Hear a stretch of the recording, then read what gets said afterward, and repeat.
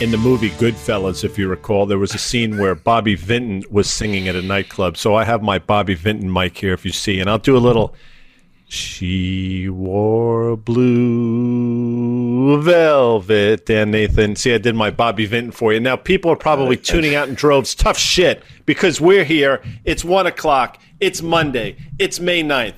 I'm Guy Adami, not Bobby Vinton, joined by Dan Nathan. In just a few minutes, I promise you, Carter Braxton Worth, who has been right as rain, will be joining us. Today's episode brought to you by FactSet, financial data and analytics powered by Tomorrow, not Bobby Vinton again. And we are powered by Open Exchange. Check them out, Dan, at Open Exchange TV on the Twitter. Oh, my goodness. How are you, Dan Nathan? I'm doing okay, Guy Dom. You like my Bobby Vinton? No. I really did. I thought you were going to do the intro to Reservoir Dogs because you felt like you had your radio voice going. But you are more of a WFAN radio guy there. Here's the deal, man. Like, you're feeling a little funky. Things are a little weird out there. And I know that, you use this expression all the time. And I think it's really important, when you talk about big sell-offs or sustained sell-offs, and the people use the term panic, right? And, you often say, well, why is it only panic when the market's selling off? And if you looked at Wednesday afternoon after the Fed, their meeting, they came out with their rate decision at 2 o'clock. 2:30 was the presser. 75 basis points was off the table at 2:36 or something like that. And the market rips, right? And closes up 3% in the S&P, 4% in the NASDAQ. And you made the point. That felt like a panic. And the quick reversal, Guy, on Thursday, and the follow through into Friday, and the follow through in today, that just feels orderly, doesn't it, Guy? Feels pretty orderly to me. And now at least fundamentals seemingly are de rigueur, as the French say. And, people, again, they associate the word panic with selling. We've been conditioned to do that. Yeah. But I would submit the most panic we've seen literally over the last 3 or 4 months has been to the upside, because these sell-offs don't feel at all panic to me. Now you'll say, what are you talking about? Today feels like panic. No, it doesn't. It doesn't feel panic at all. It feels pretty orderly. But we'll talk to Carter Worth about that.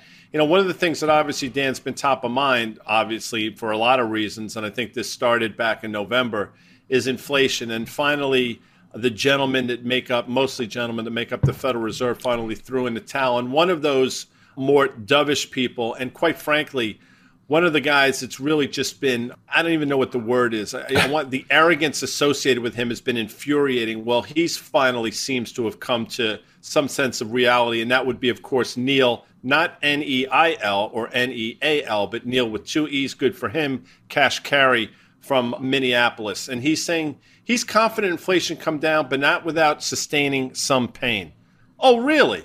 Thanks for all your help there, Neil. What are your thoughts here, Dan? Because now everybody's top of mind inflation stuff. Yeah, listen, there was a lot of people, and I was one of those people in the camp, but I'm not a central banker. I'm not a economist either. I really thought that we would see, some of the inflation fears peak at some point late last year. I think that they were probably on their way to doing it. Guy, I know that you would probably say that the readings that we look to don't really measure the proper inflation here, but a lot of longtime bulls or doves, thought it was going to be transitory. Well, clearly, given the situation in Eastern Europe, it's just made worse all of those issues that we've had with supply chains, that we've had with industrial commodities and access to them, and the whole supply-demand dynamics. And so now we have a whole heck of a lot of uncertainty about that. I don't think that's much of a debate. But if you're also a bull now, you're also suggesting that, with the market down the way it is, it's giving you a little color to say, oh, well, maybe we've just hit peak inflation. And that will be the thing that causes the Fed to kind of take their foot off the pedal here. Again, it's going to happen, Guy. I think we could all agree it's going to come in at some point. But I think that's the debate right now, is those prior transitory folks and those prior doves are saying we got to hit it hard. We're going to take some pain, as Kashkari is saying. To me, I guess the only hope for those people is that we do see things kind of moderate. We don't see a global recession, and we don't see a huge asset bubble that just deflates, because you've been talking about it for weeks now. The negative wealth effect that would come with that could actually be the thing that helps put us in a recession also. Well, at a certain point it becomes self-fulfilling. And again, right. I don't know why people get so exercised about recession. You might be in one right now for all we know. Does it really matter? It doesn't really change anybody's lives. But, when it's then announced and when it becomes official, for whatever reason, behavior starts to change. It doesn't make a lot of sense to me. But that's neither here nor there. And quite frankly, I don't think, and I think you would agree with this, as would Carter, I don't think that's a great indicator of what's going to happen in the market. If we are in recession, going into recession, I don't think it makes a difference. I've said for a while, and I actually believe this, I think a market sell-off actually can cause a recession, not vice versa. In terms of peak inflation, yeah, maybe we peaked in terms of that last CPI print we saw, but I've said this for a while. Peak starts with PE, so does pesky and persistent, and I think both are going to be around for a while. And he's right. Kashkari is right. We can get inflation back down to 2%. You know what? It's going to take a lot of work to get it there, and there's going to be a lot of pain associated with that if they want it bad enough. And by the way, again, I'll say this for the 1,000th time. These are the same geniuses that were praying for, wishing for, hoping for inflation for months, if not years prior. So we'll see. One of the things that seems to be working in their favor, at least today, Dan, is the energy market. You know, I looked at the OIH earlier today. It was down 18 handles, which is not an insignificant move. Here's a crude chart we got to take a look at because, again, we broke through that pennant formation to the upside. What appears to be happening, and I'm sure Carter will have some thoughts on this as well, we're doing what we call a back and fill, back to the uptrend line. That probably gets us down to $100-ish in WTI, and that's because it's a round number. It just happens to be the level on the chart. You've thought this was going to happen for a while. What are your thoughts here in crude? And is it a good thing or a bad thing that crude's coming in today? Yeah, I guess it depends, right? If it becomes part of a story about a global recession, that would be kind of bad here. But I think if it could figure out, I mean, really what the Fed should try to be figuring out, or not the Fed in particular, but I think the global economy is what's a soft landing for some of these commodities like this? Because to your point, Guy, if we were to have some sort of precipitous move, like let's say back to that 200-day or maybe even as low as 80, you know, we might start having global growth concerns. And I'll just say this, that hold that uptrend, it probably looks like that's the trade to keep playing for higher highs. I know that's your kind of take here, but one of the things I thought was really interesting is just how well that energy stocks have acted. If you look at the XLE, the ETF that tracks the major integrateds, we know Chevron and Exxon make up maybe 40% of that there. And look at that thing on a 2-year basis here. It had that huge breakout, right? And it's just kind of been fairly parabolic for most of this year, going the opposite way of the S&P 500. And on a relative basis to where crude is off of its highs, it trades pretty well. The only thing I'll just say is look at it on a 5-year guy, and do we have like a major double top forming? So that relationship, I think, is kind of important. Well, let's take a look at that because I think you're 100% right. In my opinion, what happened here in terms of the XLE, in terms of the underlying stocks that mirror the commodity, for the longest time, the stock investors didn't believe the commodity move. Now the commodity move has sort of proved itself, obviously fluctuating and vacillating around this 105 to 100 level, but these levels are strong enough. I mean, if crude would just flatline now for the next 6 months, I would submit these stocks that can continue to go higher. Now, you bring up a great point. We're at levels we last saw, I think, in the fall of 2018, flirting with, if we fail here, Dan, is it a major double top?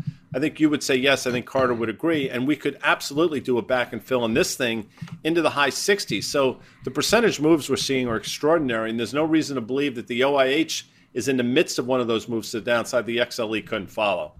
Yeah, you just mentioned it. I mean, down 18 handles today, that's kind of a big move there. And again, this one seems a little weaker on a relative basis to the major integrateds. That might make some sense when you think about how much more leveraged some of those names are in the OAH. And I think it's important to go back and remember back in 2015 and 16, Guy, when crude oil was getting demolished. I think it closed down at some point in early 16, 65% or so from its highs. And there was a lot of global growth concerns back then. Some of these oil service names looked like they were going out of business, right? And there was concern about credit spreads there in the space. That doesn't seem to be the concern right now at all. These companies are doing very, very well. And you've made the case on numerous occasions of late that these companies are better run and they're leaner. So all good there.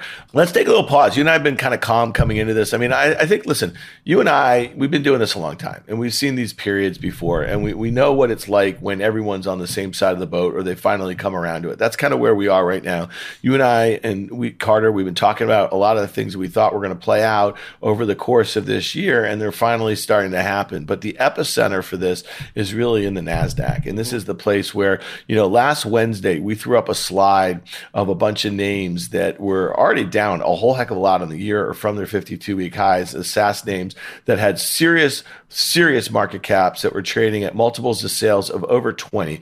All of those stocks from that slide on last Wednesday, Guy, are down more than 20% from their closing highs on Wednesday, which is really crazy. So it just shows you that investors are really kind of looking for some of these things that just don't make a whole heck of a lot of sense. If you look at the NASDAQ 100 here, we've been preaching for a very long time that the 5-6 top names make up 40-45% of the weight of this index of 100 stocks. And here we are, the NASDAQ is down close to the NASDAQ 100, 25% from those all-time highs in November. And I got to tell you, man, there looks like to be a really big air pocket going back to that September low of 2020 or so. And I know that's taking out a lot of performance. But what's your take on this chart right here? Because this thing does not look particularly great. And it looks like, and we're going to hit Apple and Microsoft in a second, they look like they're finally joining the party. Well, I mean, let's talk about this. We had said for the longest time, and if you watch Market Call, we've been pretty consistent. I think if nothing else, we're consistent. It's easy to blow hot and cold depending on what the market's doing on any given day. And I know a lot of people out there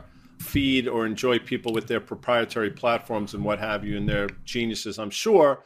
I am not. But I'll say this. We had talked about, in this case, the 150-day moving average being effectively a trend line. And it, for whatever reason, and I think we voiced it pretty well, that trend line broke in terms of the move earlier this year. And we said it made a lot of sense. The Fed's in play. We explained why we thought the NASDAQ would fall. It did.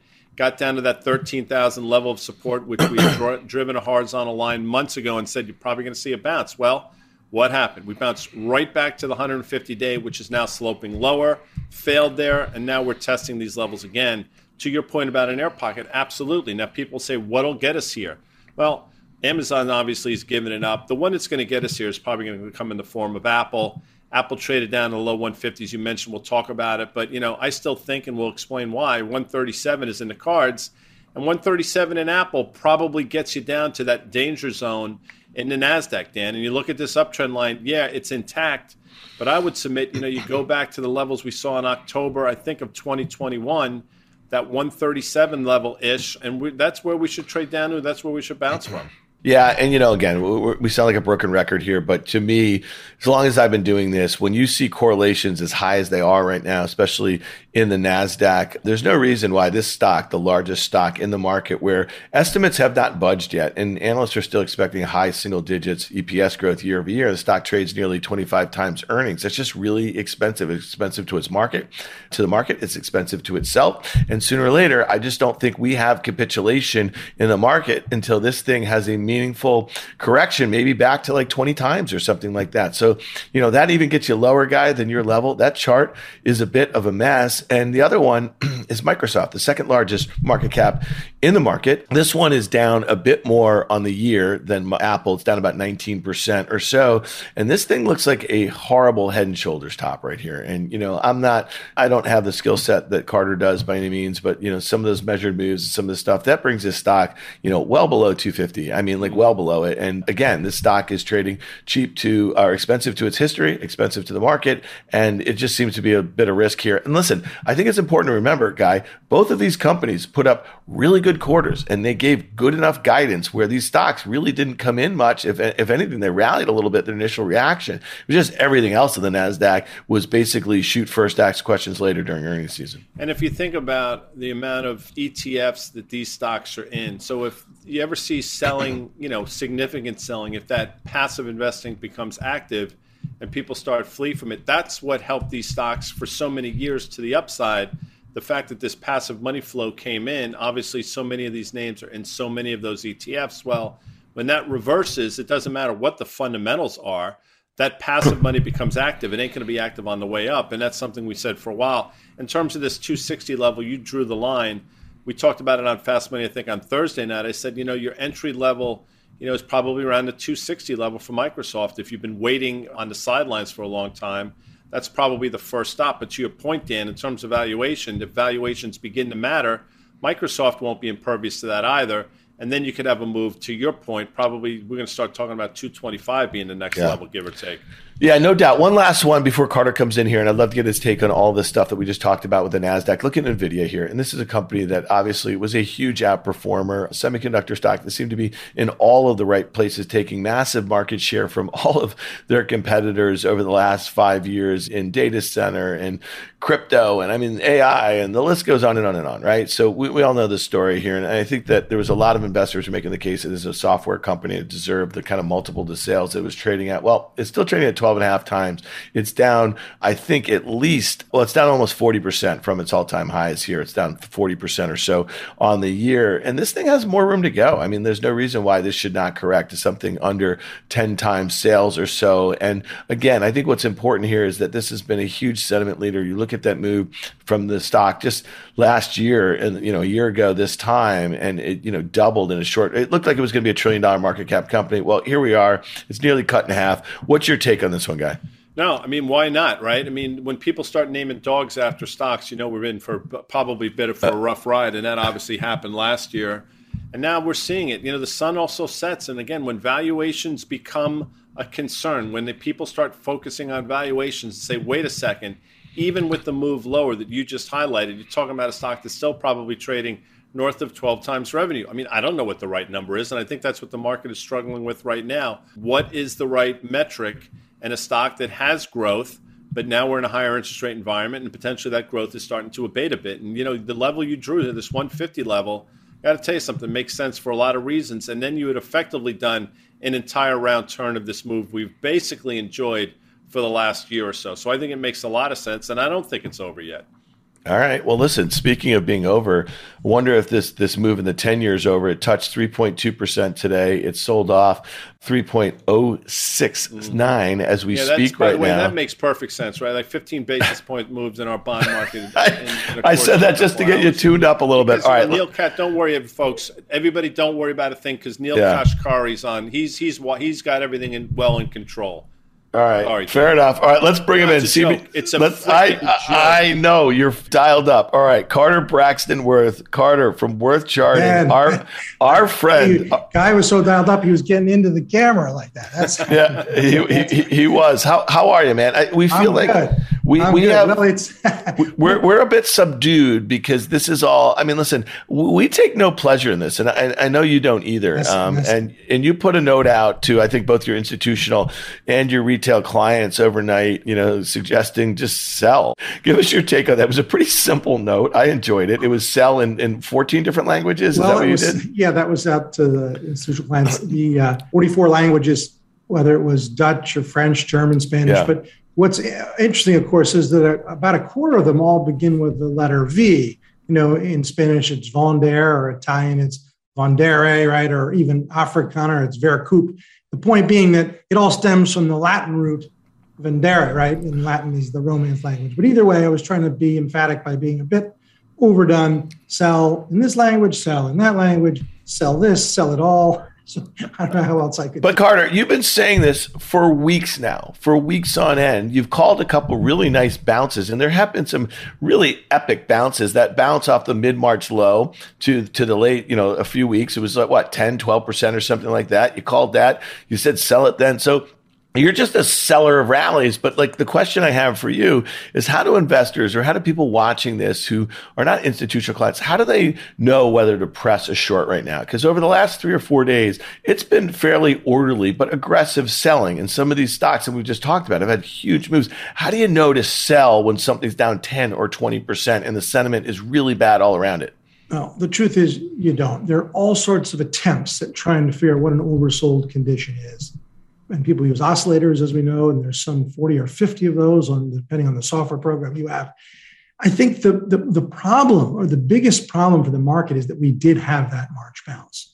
So that by going up 15, 16% or more in certain stocks or the indexes themselves, the NASDAQ, it took a lot of capital put into the market to cause that bounce. Dip buyers or people thinking, okay, I've got to get in motion here, who didn't necessarily do it on day 1 or day 4. Did it more like on day 9 or 10, which is to say pretty close to where it stopped. And so if you did it a little bit late, 5, 7, 8 sessions late, and then you have a few sessions of gains and then it starts to unwind, as you saw there, hit the 150 moving average, the capital, the money, the buying pressure that it took to push it up starts to reverse itself because it says, my God, the bounce is not lasting. I've done this too late. I got to get out. And so the very capital, the money committed that pushed it higher becomes an accelerant on the way out, meaning reverse. And then, of course, there's all the capital that's yet to even sell. It's amazing. Slower moving, and I'm not saying the pejorative way, longer holding, long-term players say, I'm not that worried. I'm not worried. But every day when things get worse, Microsoft starts to drop 20 and 22, you're having new sellers join the market. So people who put their money in for the bounce reversing, plus everyday incremental new sellers backing away from equities. There's also that thought that, people will convince themselves, well, I'm long this stock from X, so I'm still okay. Well, I've said this for a while, and Karen Finerman agrees, I think. When you don't sell something on any close, you've effectively wanted or you're buying the stock wherever it closes. So that's where you're happy owning the stock. So it's not buy, sell, or hold. It's buy or hold. So don't convince yourself because you bought something 4 years ago that you're still okay. Effectively, every day you don't sell is a day that you've decided to effectively buy it. But that's neither here nor there. Carter, you heard our take on the NASDAQ. We said, we bounced right back to that 150-day moving average. It's sloping lower. We failed there. We think it takes out this next level of support. Quickly, you heard Dan and I wax poetic. What are your thoughts on that? I mean, I have to think lower in the sense that some of the most widely owned, and you guys cited this, widely owned equities that are both individually owned and as a part of ETFs, people haven't really abandoned them. And so big names, Apple, Tesla, Microsoft, they're down, but not down what they can be when you look at the likes of Netflix, Facebook, and so forth and so on. Let's talk about Tesla because we have a question from Paul. And he knows that you mentioned the generals are the last to go. It looks like Tesla's giving it up a little bit here. His point was that Apple's really the only one left standing. What are your thoughts on Tesla right up at this uptrend line? I think I know what you're going to say, but sort of talk to us about Tesla and then subsequently some of these other names. Right. So here too, a widely owned and at one point not institutionally owned, more so now, but point being very much a part of the hopes and dreams of the public, if you will. And Tesla is now down to trend or very close. I think we have a chart here. We both got an arithmetic and a log. So arithmetic, a very well-defined trend line, and we're down to it basically right now with today's incremental weakness. Now, if you flip this to log, what you'll see is that we're already breaking trend. And that's kind of the problem. The stock, while down a lot on a percentage base from its peak, it's a high beta, high stakes, high valuation, a love-hate kind of thing. And I think there's downside risk still. It's funny, Carter, when you look at this thing, and this was $1 trillion market cap company a week ago, right? And, there was only, 5 of those. And for some reason, investors, because they're just very enamored with what's going on here, are willing to justify it was trading at 11 times sales. This is an auto company that makes up 90% of the global market cap of the auto market and, a few percentage points tops of the market share here. So, we're in your camp here. This is going to be the one. It's obviously going to be Apple and Tesla. And, I'm not so sure once they go down, this thing will be down 50%. At some point, it's down 35% from its all-time highs. I'm not sure it comes right back up, and we were talking about some of your thoughts on selling. Listen, we break some of these key technical levels. And to Guy's point, if we see the fundamentals kind of follow suit for whatever reason, that means that they stay down. They may stay volatile, in a range or something like that. But the idea of them marching the way Apple did from 150 back to 180, that move, those 2-3 weeks in March, just seems less likely the more damage that's done to the broader market. Can you speak to that a little bit? Well, I would maybe summarize as momentum is a very powerful force, documented both in the natural world and in the market. And just as things can overshoot to the upside, and we see it all the time, momentum is intact, bullish momentum. A bearish momentum and selling pressure is the exact equal and opposite force. Yeah. And so by all accounts, this has not really had the real capitulatory, crashing abandonment that you've seen in other sort of high-flying, high-valuation stocks. One thing that momentum has been important with, obviously, is crypto. You could not have been more right with this one as well. Let's take a look at Bitcoin here, Carter, because I saw over the weekend your work suggested sub 30,000. Well, talk to us about Bitcoin, because once again, you're proven to be prescient. Well, you're very kind to remember the good ones. I've got my duds, as we all do. But Bitcoin, Friday night, Saturday morning, I was like, this is precarious here.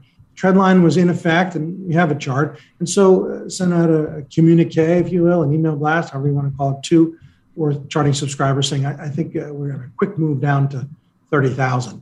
And so it's underway. One thing that comes up, of course, is Ethereum any different? No, they trade in sync. And so Ethereum, Bitcoin, lower. You did some work on these charts as well, though, when you do our little toggle. So walk us through, because this is when the magic happens, CBW. Well, that's right. All right. So nothing there, right? Just the chart. And now let's put some lines on. So plain chart, and then let's converging trend lines. So what that represents, right, is a standoff that's between bears and bulls, and then the resolution. We are breaking below that ascending trend line that is held and to the penny. And so where might we go if we flip to the next one? The downside risk is right there to the 28, 29,000. And that, of course, can happen very, very quickly. And it's also noted, of course, that Bitcoin is not only in its own bad situation, it's relative to the performance of the S&P and to gold is also very negative. Yeah, that's been one of the pillars of the bull case, right? That this was going to be kind of uncorrelated to traditional risk assets. That doesn't seem to be the case. And that's why I think it's kind of interesting that we hit that right after the Tesla here. And again, the sentiment has been unusually bad of late. And I don't think it bottoms out at 28,000 with the sentiment still, kind of like some people are just coming to the realization that this thing might not get back above, 50,000 anytime soon. All right, Carter, you got to talk to us about this. You've been coming on Market Call, you've been coming on Fast Money, you've been saying it on Worth Charting that there was one unfilled gap in the S&P 500. Well, we filled it today. So what do we do now here, buddy? Because this thing, this was one of the great charts that you used a few weeks ago on the inversion, you know what I mean? Where we were like, oh, if this one was inverted, it looked like a beautiful breakout. But now it really looks like a nasty breakdown, a failure at that longstanding uptrend. And now we're just below all of those lows, right, from February and March. Tell us, where's the next level of support below 4,000? Yeah, I mean, the truth is it's anybody's guess, and mine is lower. How much lower? I think you have to assume we're going to go into the mid 3,500s and ultimately even prospectively to the lower end of the 3,000s. We can look at some daily charts, but also I've got some long-term charts that'll put it in perspective. But sometimes the lines do draw themselves. Look at this.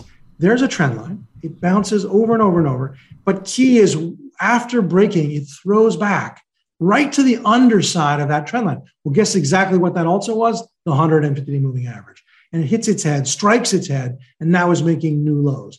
And so could one say, yes, but I'm a short-term trader. I think we can get a bouncer. Okay, that's fine. But listen, when the Dow's going up 1,000, down 1,000 every day, for every guy that catches each zig and zag, there are 50 guys on the side of the wrecked, just bombed out. That's it. Hands cut off. I mean, blown up. It's too hard to do that. At least I think so. But let's keep drawing some lines. How about we look at the head and shoulders that everyone can see? How about we put them both together, trend line and head and shoulders? Okay. And so, yeah, short-term, one could say a bounce. We've seen bounces last week. But the real problem is, as of right now, we're lower than we were a year ago in every major index, so that no one has any gains for 12 months. And the more that goes on, the more damage is done, the more people start to say, I don't think I like this. I think I better take some measures. I think I just want to stop doing this for now. And that's not good. Look at the long-term chart. We've got that here too. We are head and shoulders. That's really clear as a bell. And then finally, look at all data from the 2009 low. I mean, those are mathematically parallel lines, and we're right at the midpoint. Why do we have to stop at the midpoint? We don't. 4,000 is the midpoint. We touched it today. I think we undercut a bit. I agree with you, by the way. And one of the questions, we have a question, and what point guy do you turn bullish is that 3750 level that I've been talking about seemingly forever. You have mentioned that level as well, Carter, months ago on Fast Money, and I think that's right. I mean, to me, 3750 lines up really well for a myriad of different reasons. We really haven't run from that all that much since the fall, and now as we approach it, you're starting to hear more and more choruses for it. So 3750 makes sense. And we'll see. I mean, this goes back 12, 13 years, this chart, and the lower end of this band probably comes in, to your point, somewhere between 3,350 and 3,500. So First stop for me, 37.50, Carter, then we'll see what happens if and when we get there. Yeah, and I would just add one thing. I mean, Carter, I know you don't care about the fundamentals as you call them, but if the current consensus for S&P earnings this year is like 223, and Guy and I think that that's up 8% or so year over year, and we think that at best you have low single digits earnings growth, so maybe you have 210 or something like that, you slap a 17 multiple on that, and you get your 37.50, Guy Adami. I mean, that's one way to think about it, but to answer the individual's question, I mean, just because it goes there, you can move the goalpost too, buddy, because things could be deteriorating pretty quickly on a whole host of factors here. So listen, we're almost out of time. I just wanted to kind of do a little bit of a one for the road, Carter. You know, we were kind of doom and gloom on this thing. I don't think there's a whole heck of a lot to say. I think we're all in agreement that at any moment could we have a rally, you know what I mean, off of a, you know, oversold sort of level with sentiment really bad, of course, but we will be sellers of rallies. There's not much in our opinions that's going to change, not even some vicious rallies here. But here's a couple stocks that caught my eye when I was looking at a bunch of charts this morning. Carter, take a look at the Pfizer. This is my chart. Mine are not nearly as nice as yours. They are nice on FactSet, though. What do you make of this thing here? Because this looks, you know, either fairly constructive, holding that uptrend, or it looks a bit toppy here because, you know, not able to kind of confirm that latest high that we had late last year. Just curious your thoughts on Pfizer, because this is one that I played from the long side over the last couple of years, and I'm probably thinking about doing again. Well, even as beautiful as the trend line is and is holding, it's the day-to-day action. Look at the chop there. Yeah. Chop is up in a market that's down. Yeah. That's what relative strength is. I like it.